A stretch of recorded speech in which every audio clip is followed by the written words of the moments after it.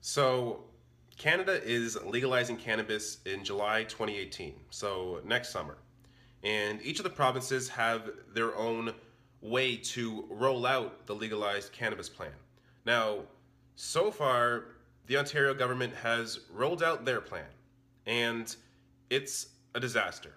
So, just to give you a quick 1 point reason of really why the Ontario government's plan to legalize cannabis is going to be a disaster is this.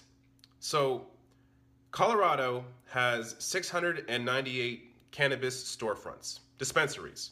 It's not controlled by the government. People can start their own cannabis business and sell it in a store.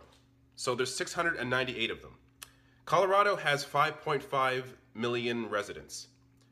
Ontario has 13.6 million residents. Ontario's plan is completely government controlled, and they're going to roll out 80 stores within the first year. 80 storefronts controlled by the government in the first year. And that's just not going to meet demand. So, one of the Ontario government's main points to legalize cannabis is to eliminate the black market.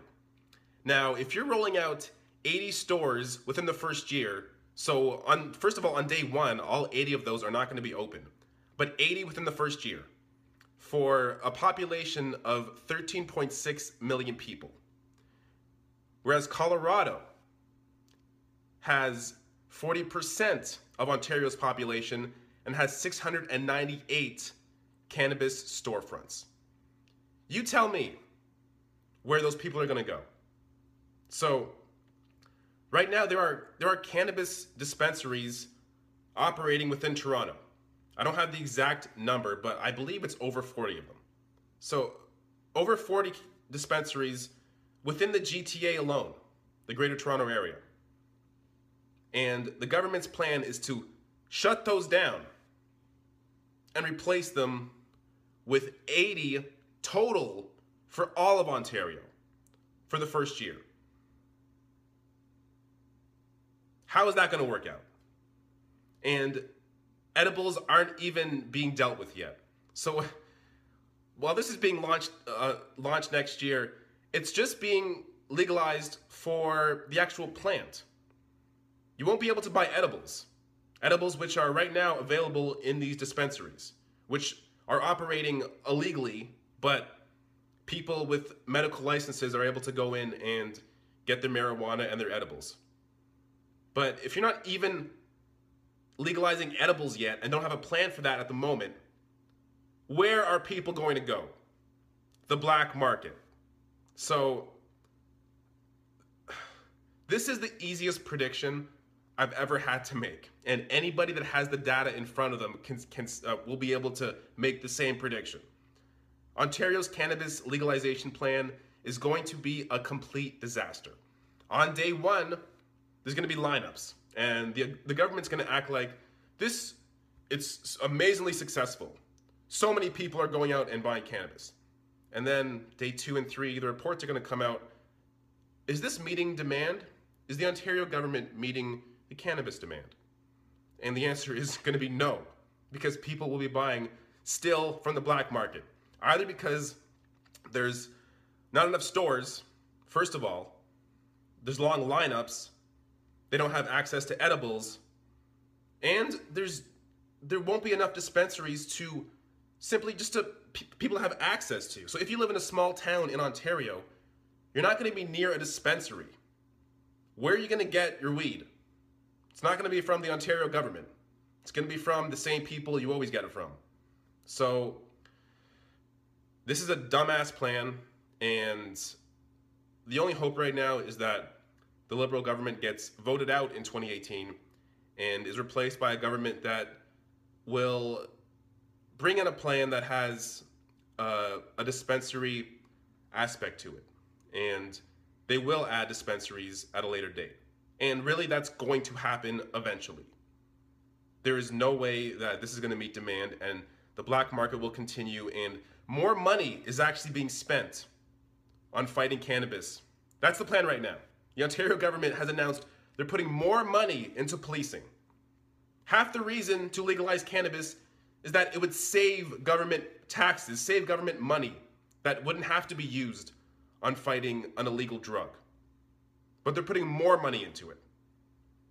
So this is going to be a complete disaster, and don't say I didn't warn you.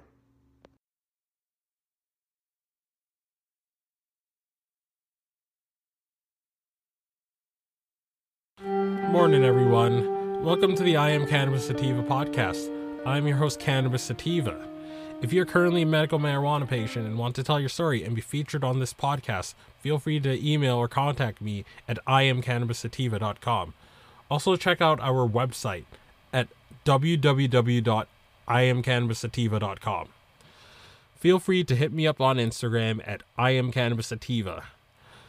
Also, feel free to check out our official Twitter account, ICS or IC Sativa Podcast. You can also find and subscribe to our podcast on iTunes, Anchor FM, Stitcher, and the Google Play Music Store. Please rate and review us on iTunes, as rating and reviewing us will bump up the pod on their algorithm and put this podcast in front of even more eyeballs. And if you also like what we are doing, please become a Patreon and support us. We plan on doing big things with this humble little project, such as going to trade shows, visiting other medical marijuana or adult use states, and doing on-field work. By supporting us, this helps us to keep the lights on, pay rent, pay for hosting, pay for equipment upgrades, and travel as well. You can do this by going to https://anchor.fm/IamCannabisSativa/support. And again, that is www.anchor.fm/IamCannabisSativa/support. Afternoon, everyone. It's 2:18 as of the time of this recording, and I hope you're having a great Saturday afternoon. As usual, I'm recording this from legal Massachusetts, the heartland of America. And I have a interesting story in front of me right now regarding what's going on in Ontario, Canada. Again, stories like this are why I go to the mat and try to advocate for equitable, cheap, and affordable cannabis for people who need it the most. And I mean, that's a huge reason why I do what I do. In case you guys don't know the mission or the point of what this podcast aims to do. So I'm going to read this article. I may or may not give my commentary as I'm reading it. So it's from North Shore News, and it says, it's from the Canadian Press, and it says, man challenges Ontario pot rules, says they exclude those with disabilities. Toronto.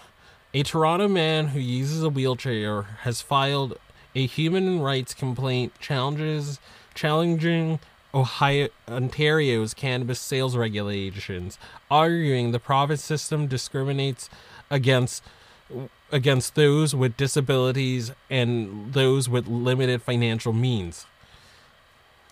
I feel for this guy, like, just raw off the bat right now. Like I always say on this podcast, everything in in these few legal cannabis countries and states, everything is connected. You know, everyone is borrowing from everyone at this point. You know, I'm gonna get in the weeds here, but like for better or for worse, one of the biggest parts of, like, I want to say Web 3.0, I think this is the permutation of the web we're in right now, Web 3.0 or 4. You know, when it was like, when, you know, when I was cutting my teeth and really, like, when I first initially had internet, whether it was dial-up or high speed, that was like the aughts. And I remember people calling the web back then, you know, sites like Dig, you know, like the original Dig when Kevin Rose still owned it. I remember people calling it, like, in like 07, 08 or around that time. I remember people calling the web 2.0.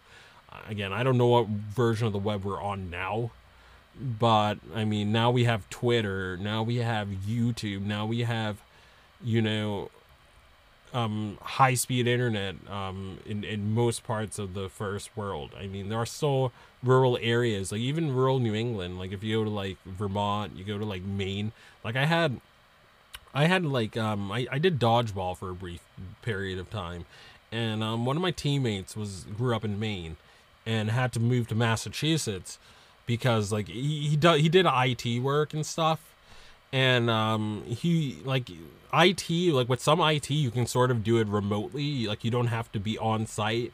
You can do some of your assignments just through your high speed connection, remote into someone else's computer, remote into a server, to do what you got to do or whatever.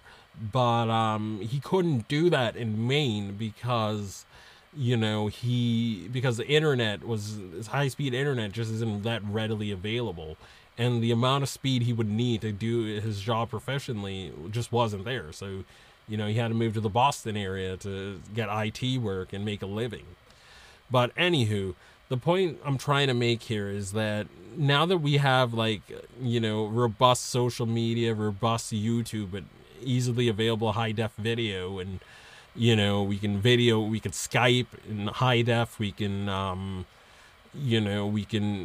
we can exchange information very, very quickly. So like if you read an article from one international paper or one national paper, like if you live in like Arizona or whatever, and then you notice that there's a medical marijuana thing that Oklahoma is doing a lot better than Arizona, you can read that article now. You have access to all the information available, and then you can call your lawmakers and be like, I see that Oklahoma is doing X, we should be doing Y in Arizona, and like even in although Canada is a different country, they everything that has been going on with what activists have been criticizing of Canada's rollout, like everything that has been happening in legal states too. It's been spreading down south to the legal states. Like I mentioned earlier, Massachusetts, there's I think 1 or 2 cops that are slated to open medical marijuana dispensaries. How effed up is that? And a person who made their living putting black and brown people in jail is going to be able to, this very same cop that was arresting people for cannabis is going to be able to profit off it now. Like that's something ugly about that. If I was a activist or I was trying to put adult use in Arizona, Montana, you guys, like if you guys are in Florida, I'm going to put Florida in this discussion too. If you guys are going to try to implement adult use, please try to make sure that, if you're going to implement adult use, it would be very helpful to make sure that you do it right, and that you do it so the rollout isn't botched, or you make it so cops can't get licenses. I would, like, if I was in Arizona or Montana and I was reading what's going on in Canada and what's going on in these other states, I would put provisions in those propositions that cops can't then profit off the new legal marijuana. I would do that. So if you're listening in Arizona right now or Florida, and you're trying to put this on your ballot next year, be very, very mindful of this, and make sure you put it so the same cops that were busting people for it don't get to profit off cannabis. Let me go on. Ken Hauer, who uses cannabis to relieve symptoms from a condition affecting his joints and other medical issues, says that the city has too few private retail stores, which he alleges are not wheelchair accessible. That's a shame. He also alleges that the province's government-run online cannabis store is too slow to deliver the product and too expensive for those on government assistance or without credit. I often need cannabis urgently for pain relief and to help me sleep. I need cannabis on an on-demand basis, he said Wednesday in a news conference. Quote, I'm on the Ontario Disability Support Program, and I have very limited funds that barely cover my day-to-day expenses. I don't have enough money or the ability to purchase through the Ontario Cannabis Store system because I do not have available credit, end quote. However, 57 says he faces the same financial barriers and delays trying to purchase medical cannabis, which is also sold online. So I'm going to interrupt this again. Like I said in a previous episode, like I said in the episode I just released to you guys a couple hours ago, I believe, we're having supply problems in Massachusetts, you know, in a lot of situations you have like medical marijuana dispensaries that were exclusively medical marijuana for the past 3 or 4 years or whatever, or 2 years or whatever, and then they go adult use. They become co-located adult use / medical. But what ends up happening is that because the demand for adult use is so high, these companies, whether unconsciously or consciously, prioritize the needs of the adult use people rather than the medical patients that got them their business and that got them in a position to even open up to adult use. They spit on them, and then we have supply issues. Like, for example, I've been telling you guys that I've been having a lot of health issues in the past month and a half, almost 2 months, and I've been wanting to try to get some good indica kief, but due to one of the nearby dispensaries near me, that's about maybe 10 miles, a 10-mile drive, and just maybe 20 minutes at most, 15-20 minute drive at most, that dispensary doesn't have kief anymore. And I feel it's because all they're doing is trying to cater to the adult use crowd. And now me as a person who's having his insomnia flare-ups again, cannabis does sort of help provide a cushion, for these and curing the headaches I'll get from not getting too good a sleep or whatever other thing that's ailing me or whatever. I would really like to have some kief right now, but I can't get that because my nearest dispensary sold out of a lot of things, and they're prioritizing adult use needs over medical needs. They're being for profit and caring about the adult use market and the casual smoker that only does it 5 times a year at Boston Calling or whatever. They're catering more to that than the actual medical user that might be on a fixed income, can't afford spend a lot of money because of their fixed income, and need this to be cheap and accessible. But those people are being shunned and pushed aside in Massachusetts. It's like I said, everything is connected. Everything. Especially in this small cannabis field. It seems like a very big field because Canada and California, who have equitable populations, combined they're like 60-70 million people, because they're such big markets or whatever. What's happening there is going to affect what's going to happen in Massachusetts. It's going to affect what's going to happen in Vermont. It's going to affect what happens in Canada and the rest of Canada. Everything affects everything. Developments with Florida's medical cannabis program, because Florida is the biggest market in the East Coast, that affects me. It does. When we have other states in the East Coast succeeding, the whole East Coast, that's going to trickle down to the rest of the East Coast. They're going to take what they learned from Florida's booming, successful program, and then they're going to copy that into other states. They're going to copy that into states that just started with medical in the past few years, like Maryland.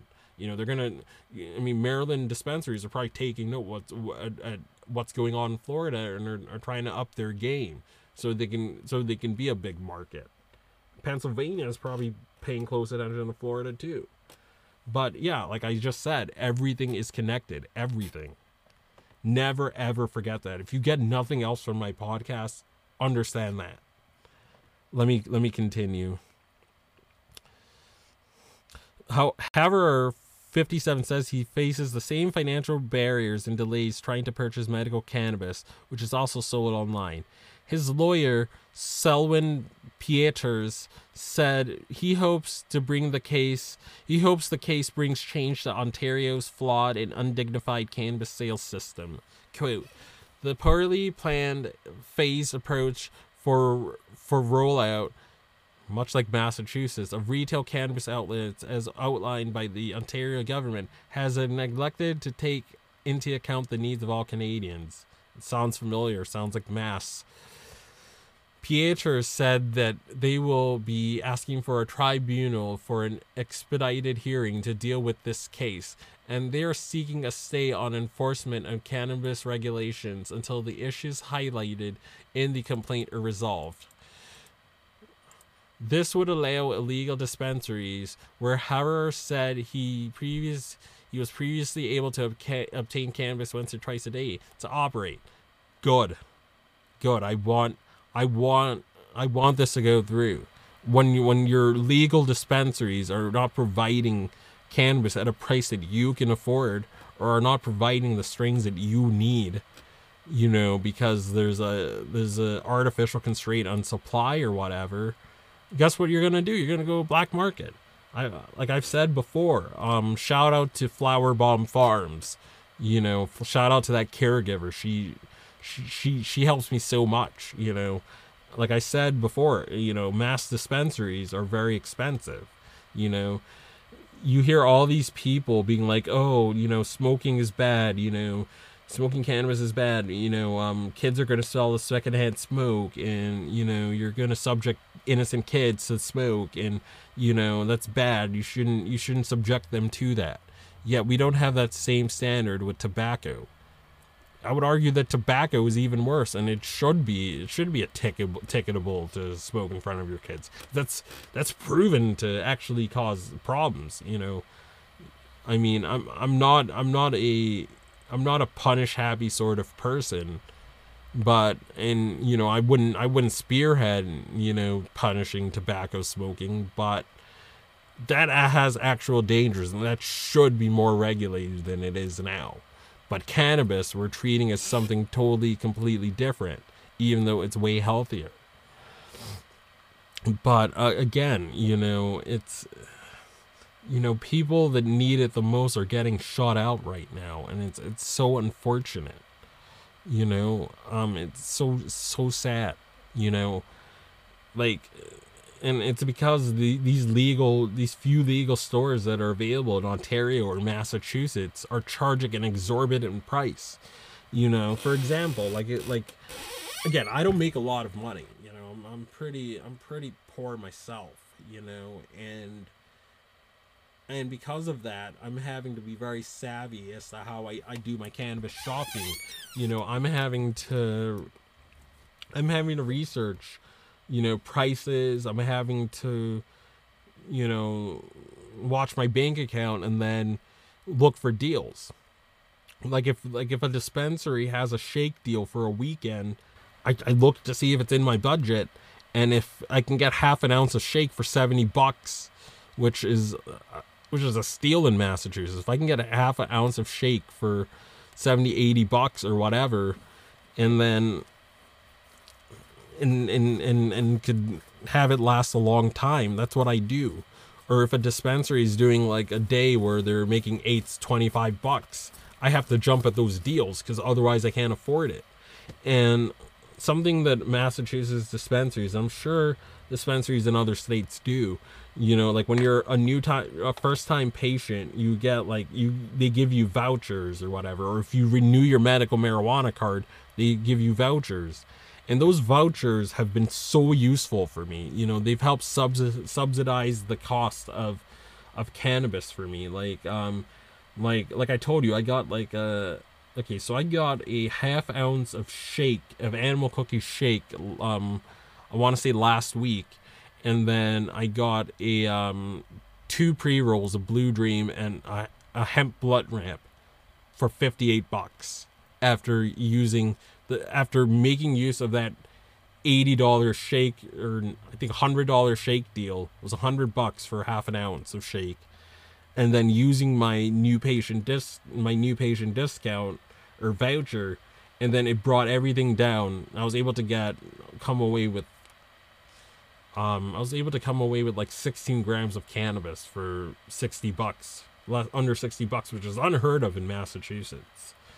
You know, unless you're a savvy shopper and you make use of those vouchers like I do, and like many patients do, and as well as the financial, like in some states, in my state, we have something called a financial hardship thing.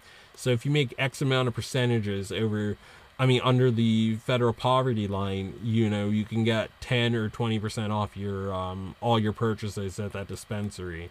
I'm glad my state has it, and I want my state to go further with it. I think it should be at least 30-40%, being as this is so expensive. But I digress. Let me get back on topic here.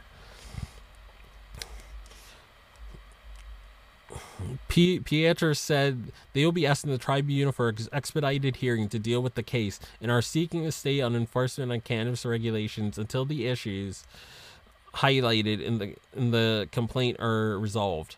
This will allow illegal dispensaries, where Hever said he was previously able to obtain cannabis once or twice a day to operate. Hever said several dispensaries used to buy from here have been shut down by the police. The Ontario government did not immediately respond to requests for comment, but has previously said it had to cap the number of retail cannabis stores at 25 indefinitely due to a national supply shortage.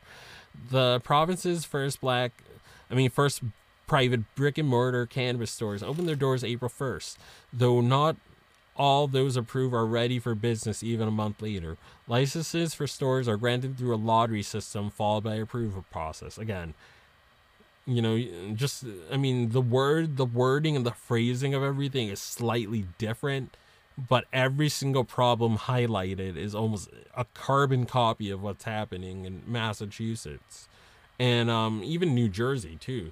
I read like a story. I might have to do an episode maybe later today. I've been sort of on a tear today with these episodes. I might drop another episode about the black market busts that have been going on. So, like, I think I did a similar episode about this happening in Massachusetts, where you have cannabis pioneers and small time growers and small time edible makers and small time tincture makers or whatever, caregivers. You have them throwing these sort of events, these sort of weed markets called seshes or seishes. I might be saying it wrong. I think it's seish. And they do these, and you can go and you can buy cannabis through a caregiver or dealer at these, you know, bazaars where where there's like 10, 20, 30, 40 vendors. You know, you can just shop around for the best price or the best strain for your needs. You know, and you have a lot of people in New Jersey doing that. You have a lot of people in the Garden State doing that, because in Jersey, from what I remember, last time I checked, ounces are $500. You know, and the black market, like the New Jersey weed man said, could sell you cannabis for half that price. So I'm gonna go to a seish. If I was in Jersey and I had a card, I wouldn't be buying from dispensaries. I can't afford a $500 ounce or, you know, $60, $70, $80 eighth. I can't afford that. You know what I would go and do? I would go to those seshes, or I would drive my car to New York or Pennsylvania or whatever. No, better yet, I'd drive my car to New York and then just come back to Jersey for my weed, because it would be untenable and unaffordable for me to be able to afford it otherwise.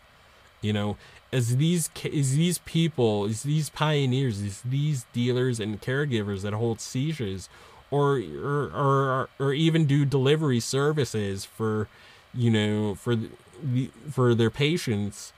These people are the real MVPs, because the government has been doing a bad job. They've been opening the stores too slow. They're charging too much money. They're putting cops in charge of these dispensaries and implementation.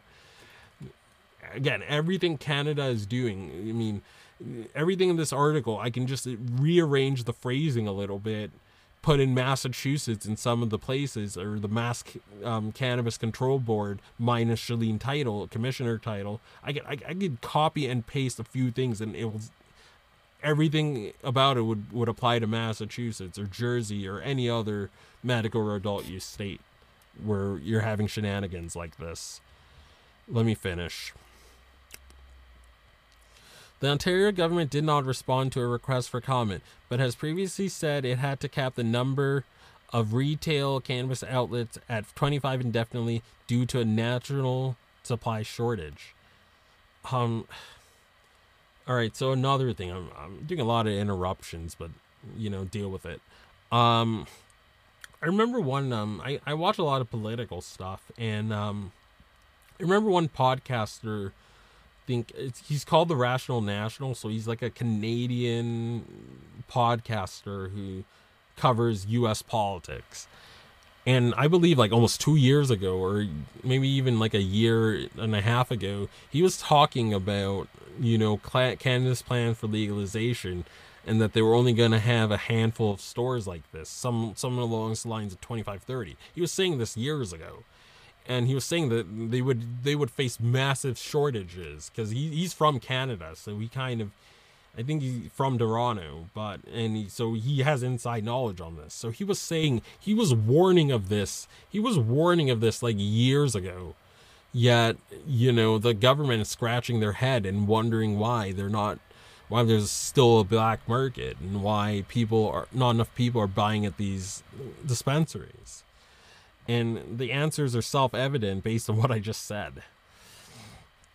The province's first private brick-and-mortar cannabis stores open their doors April 1st. Although not all approved are ready for business even a month later. Licenses for stores are granted through a lottery system followed by approval process. The provincial corporation tasked with the online sale and distribution of recreational cannabis also canceled its tender for couriers to make same-day deliveries on pot orders. The website faced criticism in the weeks after it launched last fall, as consumers reported lengthy delivery delays and product shortages.